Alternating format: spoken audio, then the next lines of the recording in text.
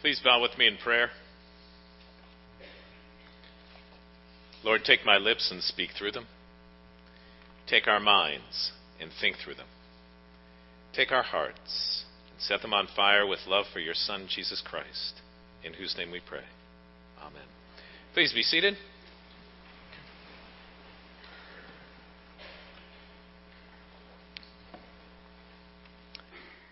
Well, it's good to be back home again. We had a wonderful mission trip, for those of you that have no idea why I just said that. And a group of us, 10 of us, were in Tanzania, either en route or there for 17 days. And we got back Thursday afternoon, and it's interesting because if you paid attention to the news on Friday, they mentioned this terrorist alert. And I wondered if I did something or said something that caused a problem over there. But it was really a wonderful, wonderful trip. As much as I love being there and I have friends there, it's really, really good to be home with family and friends and back at St. Luke's. But let me give you just an overview of the mission trip from my perspective, because my mission trip was slightly different than the rest of the teams because I had other responsibilities that I had to attend to. We arrived. We having problems with the mic. You mean I have to use the real one? Oh, okay. Is that all right? Okay, good. We arrived on Tuesday afternoon, and our luggage was not with us. And I needed to have the luggage, number one, because I was leaving the next day, and number two, we had study Bibles scattered throughout all the luggage that I was taking to Mbeya. It's one of the reasons we drove there. So by God's grace, the luggage arrived Tuesday night, and Bill and I went over with the driver, and we got the luggage and brought it back to the place. I probably got to sleep at 10:30, 11 o'clock after traveling for 30-some hours. And the next morning woke up, left at 7 a.m., and traveled for 17 and a half hours driving to Mbeya. And arrived about 12:30, and I began the clergy conference Thursday morning. Did the clergy conference Thursday morning and all day, Friday all day. Saturday, traveled with them. They like to show me different parts of the diocese of the South Highlands, and so traveled down to Tukuyu. I'll tell you more about that later, near Malawi. It's interesting. Last year they took me to the border of Zambia. This year they took me close to the border of Malawi. I wonder if they're trying to get me out of the country. But anyway, had a wonderful time there. Got back after a great day, and then had dinner at a couple's home. I was gone from 7 in the morning till 9:30 at night, except for an opportunity to get cleaned up and changed. And preached 3 times Sunday morning in the cathedral in Mbeya. And I just want you to know, okay, for those 3 services, I was in worship for 6.5 hours. I don't want to hear any complaints here.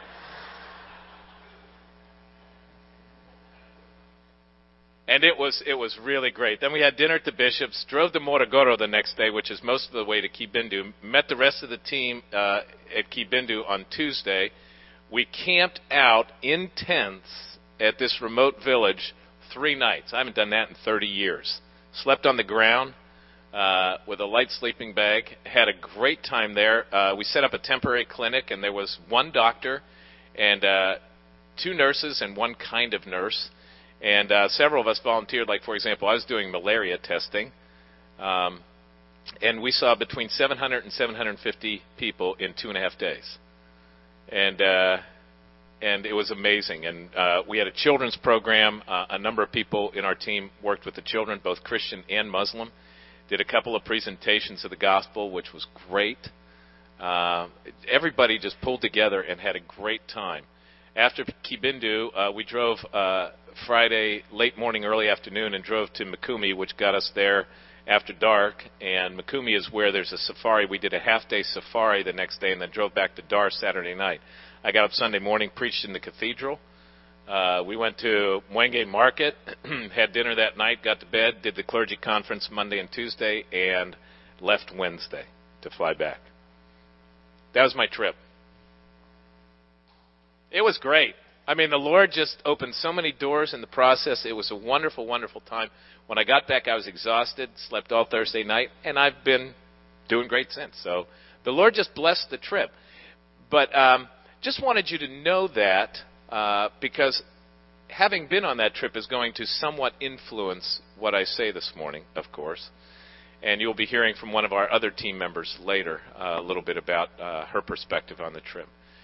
On the way back is when I wrote this sermon, and I looked at the two readings, and my first thought was, these two readings have some things in common, some similarities, and then there's also a difference. But if you will, the theme is similar, and at the early service we do the psalm, and the psalm carries with it the same idea, the same theme. And let me tell you one of the differences, because they both deal with how we do life in this world, particularly when it comes to the resources that the Lord's blessed us with. The parable that Jesus tells is really applicable to everyone. When Jesus tells a parable, it's a story that you're supposed to take a look at your life and apply the principle or the teaching that comes out of the parable to your life. Ecclesiastes carries with it the same message. Here's the difference. The difference is that Solomon is writing and reflecting on his own life. Solomon was David's second child, if you know the story. Solomon was the one who built the temple. He was blessed with wisdom because that's what he asked of the Lord. He was famous for his wisdom. And yet later on in life, he began to make bad decisions and he spiraled downward. When he got towards the end of his life, after living life in the world and doing all these things that he did, which I'm going to read a little bit of that to you, he gets to the point in his life and he looks at everything that he's done and he says, it's all vanity. It's all vanity. It really has not produced what I thought it was going to produce in my life. And my life is bankrupt. Now, this is the most successful, wealthy, powerful person of his day. And that's the conclusion that he had come to.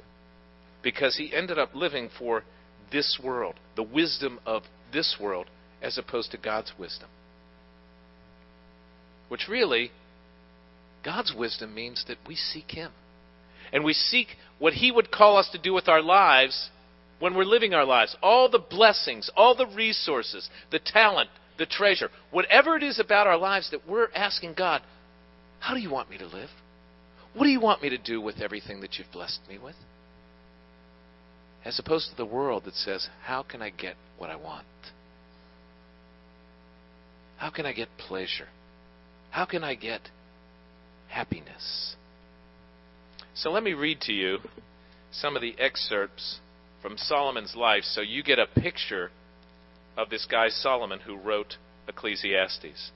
The first comes from 1 Kings chapter 4. And I invite you at some point to read the story of Solomon.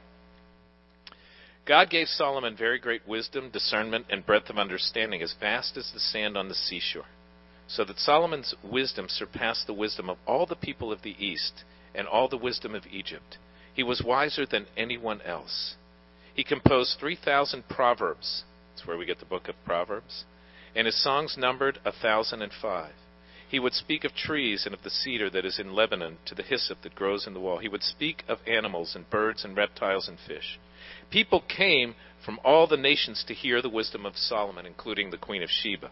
They came from all the kings of the earth who had heard of the wisdom. Now that's part of the picture of Solomon. Let me read one other verse from chapter 10.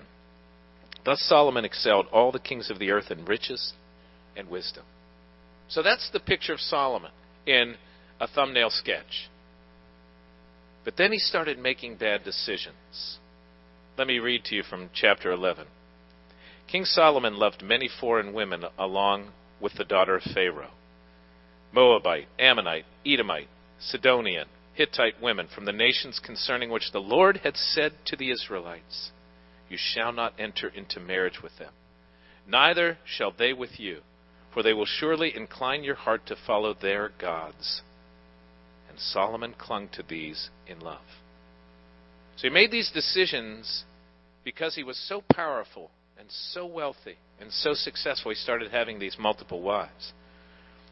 Among his wives were 700 princesses and 300 concubines. Well, that right there will tell you that he really lost his wisdom. I have enough trouble with one. She could probably say the same thing about me. But all these women, not only enticed him, but then brought in these foreign gods, and Solomon's heart started swaying, particularly towards pleasure, as is obvious, but then these other gods, and he lost his way. He lost his way. And so we see in Ecclesiastes what that looks like. He looks at his life, everything he's accomplished, everything he has, and he says, it's all vanity.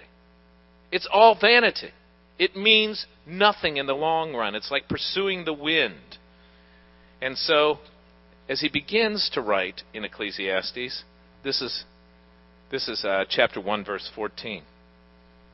I saw all the deeds that are done under the sun. In other words, I've done it all. I've done it all. More than anyone else, I've done it all. And see, all this is vanity and chasing after the wind. Do you understand? We pursue so much of this in the world. All the advertisements, all that is attractive on television, are the things of the world, the pleasures of the world, appealing to your desires and your ego and your lusts, whichever word you want to use. But the word that's used in both the Old Testament reading as well as in the New Testament that Jesus then focuses the passage on is greed. Jesus sets the stage with verse 15. Take care, be on your guard against all kinds of greed, for one's life does not consist in the abundance of possessions. Greed, the reason that greed is so popular is because it's all about me. Ultimately, we perceive that if we're successful and we're wealthy, that we become famous and we're popular and we can get whatever we want. And greed is self-serving.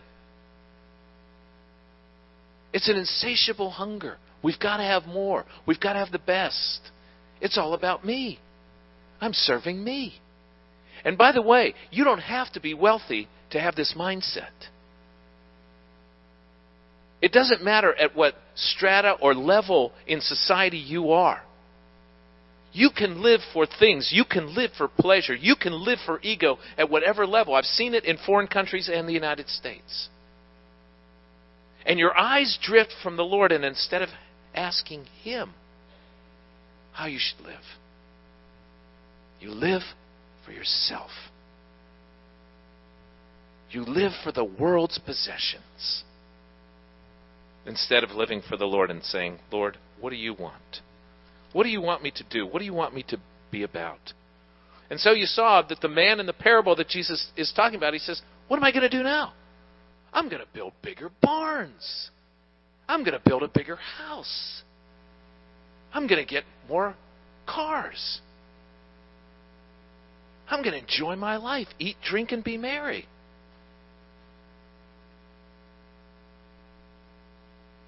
And that's what so much the drive in the United States is about. But it's not just here.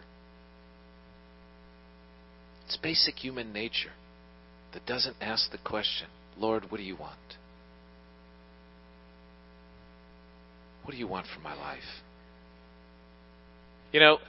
Years ago, I've actually mentioned it when it first happened because I was so taken by it. I went to the Martin Luther King March and then the program afterwards. And there was a wonderful speaker that day at the program. And the speaker said, and it's really a summation of the reading for today, that most people live, get all you can all you get, and sit on your can.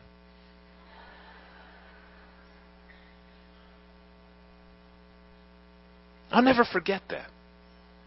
It's embedded in my mind. Get all you can all you get. In other words, sit back, relax, and sit on your can. Eat, drink, and be merry. After all, isn't life about me and then I retire and then I enjoy myself? Isn't that what life's all about? That's not God's design. It might be the worldly design, but it's not God's design. And at the end of the day, if you pursue that path, you're going to be empty inside. Vanity. All is vanity and chasing after the wind. Because everything else besides a relationship with the Lord and understanding His call in your life is temporal. Everything else is temporary. He is eternal. And what He wants for us is for us to have the big picture. It's why Jesus came and died for us. Not so that we could live a self-centered life. So that when we understand the impact of God's gracious gift and His grace poured out on our lives, that will change us. And we learn what it means and we ask the question, what does it mean to live for you? To walk with you every day. To live your life. That's really the question. Instead of the agenda being me. And whatever word you want to put in there for greed. Desire, lust, hunger. What do you hunger for? What hunger do you have deep in your soul? Because Jesus said, I'm the bread of life. He who comes to me will not hunger. And he who believes in me will never thirst. That's what He wants. He wants to satisfy that hunger that represents itself in greed or anything else that we would pursue instead of Him.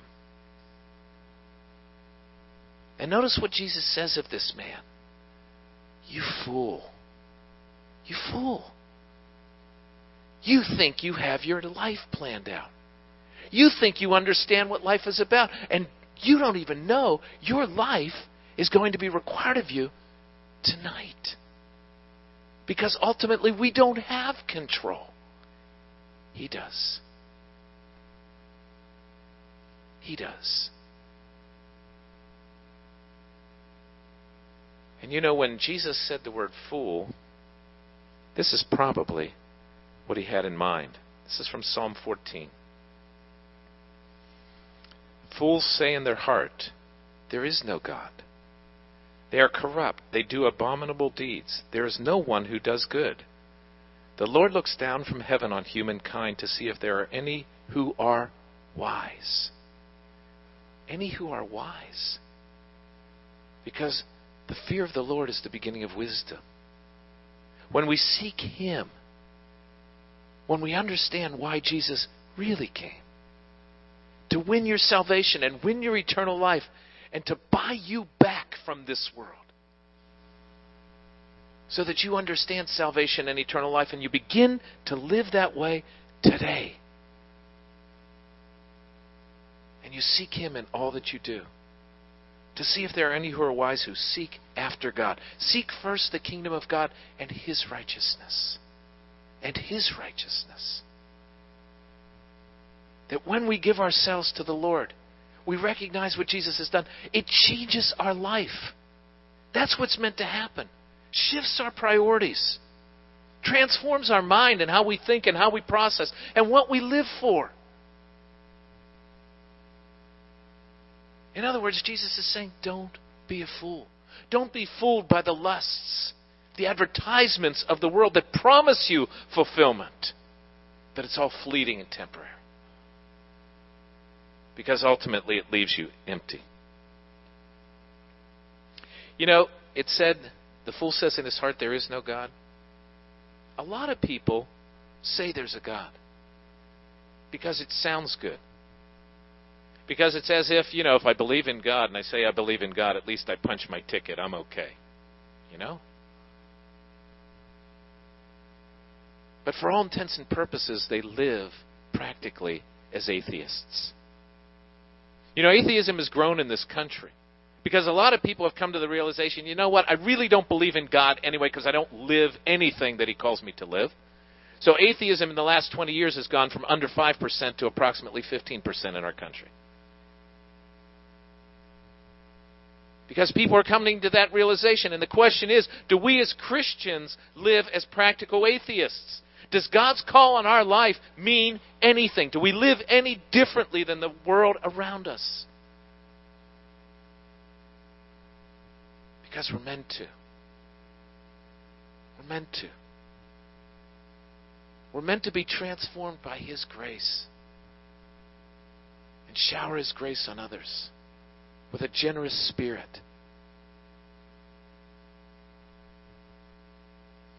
You know, Jesus goes on to talk about treasure.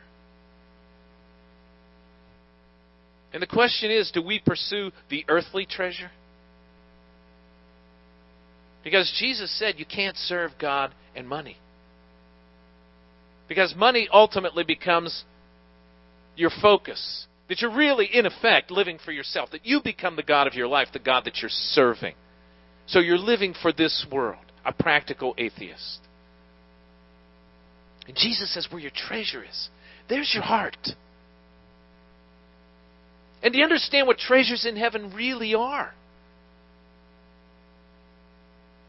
That it's other believers that we've drawn to the Lord. That it's those people whose lives we've touched because we've given ourselves away in service, in generosity. That we've made a difference in the church and in the community because we're invested, we're involved. That's where our heart is. And that's where our treasure is. And that's the treasure that lasts in heaven. That's what He wants for us. That we begin to see the big picture, the eternal picture, His picture, for what our life can be. And the treasure that He wants for us that we will ultimately and eventually reap. You know, it's interesting because while I was over in Tanzania, the clergy conference focused on discipleship.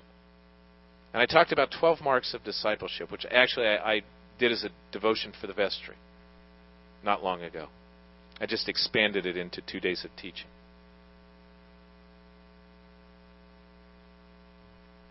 Discipleship means that we're a student. We're learning from the Lord. We're learning from the life of Jesus. We're reading His Word. We're a student.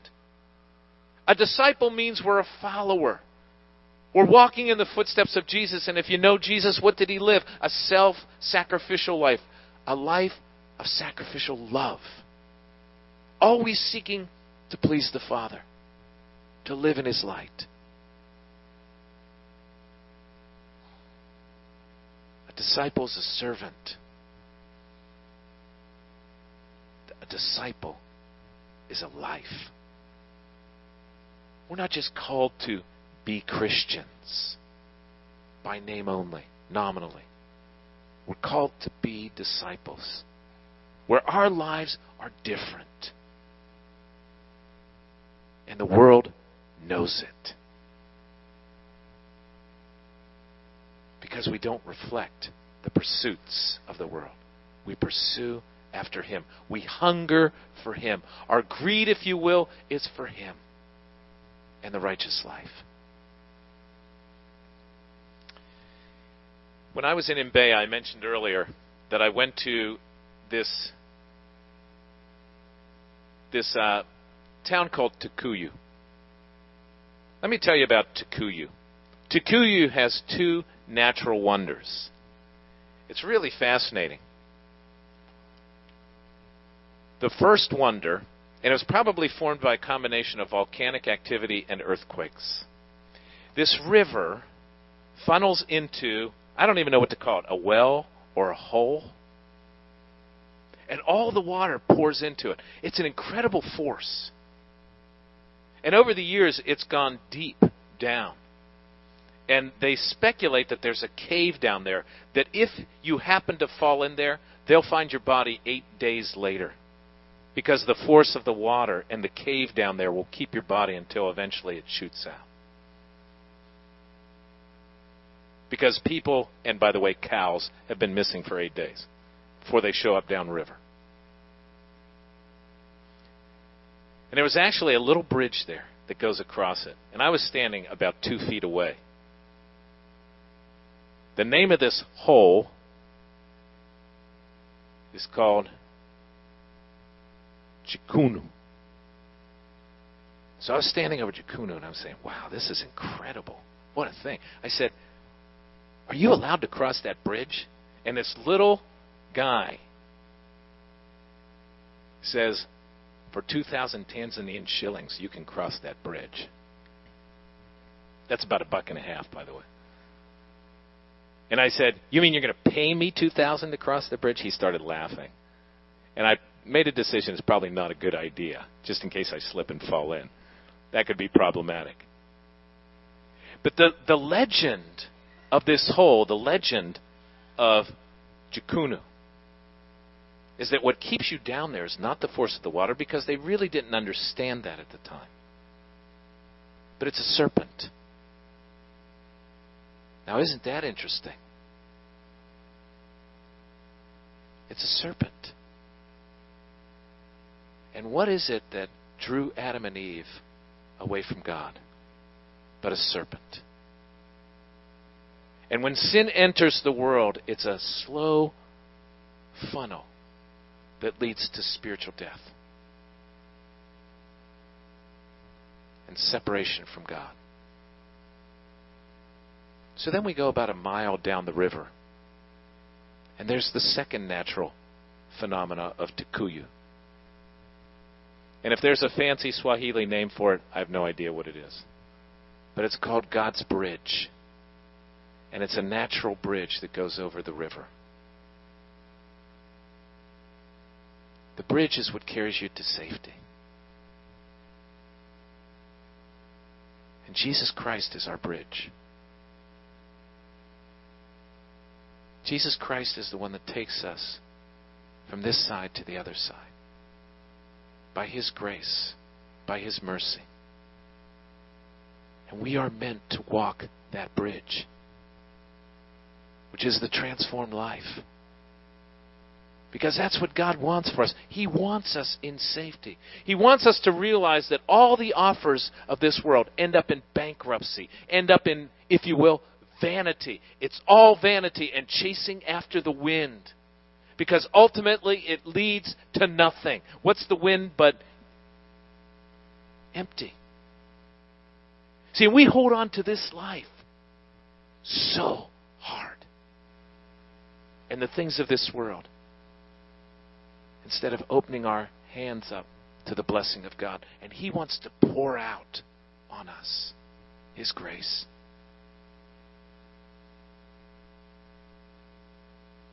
Do you want to settle for the vanity that feeds your ego, that satisfies your worldly desires and leaves you empty? Or do you want God's grace that wells up in you a well of eternal life, the spring of living water, the living bread which fills you to satisfaction? That's what God's design is for you. I want to close by reading from Ecclesiastes chapter 2.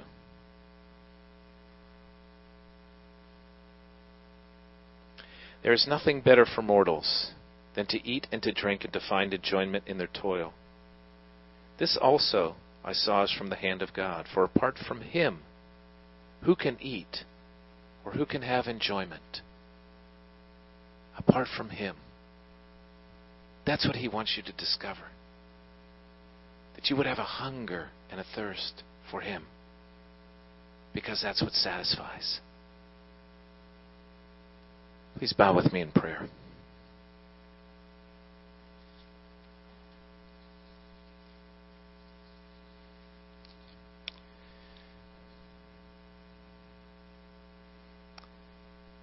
As I left Tukuyu, I was blessed to have tea with a woman by the name of Cynthia. Cynthia was one of 10 members of Parliament. Her husband had been dead for 10 years. She had 3 children. And Cynthia and I made a connection because she has a special needs son by the name of Baraka. And I have a special needs sister. And as we talked, Cynthia said to me, "Greg, I've served in government. I've been successful. And I want to retire from government because it's so empty and so corrupt. And I want to just be about serving the Lord." If you've been one who has lived for the world, at some point you will find it empty. And your life will be wanting. And And God sent His Son Jesus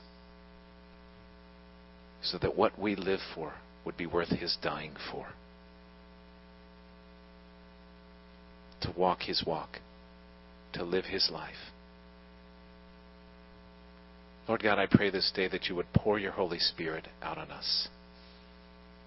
That we would be your vessels, emptied of the world's call, emptied of the greed, transformed by your grace.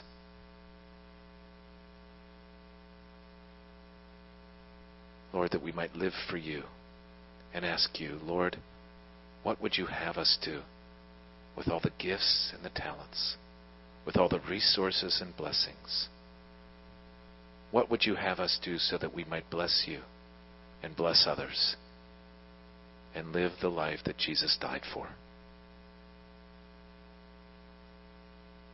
Lord, I pray this day that we would more and more discover what it means to have not treasures on earth, but treasures in heaven.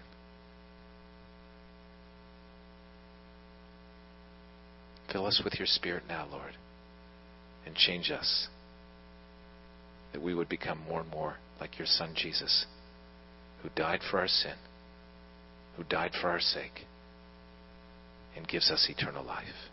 And it's in His name that we pray. Amen.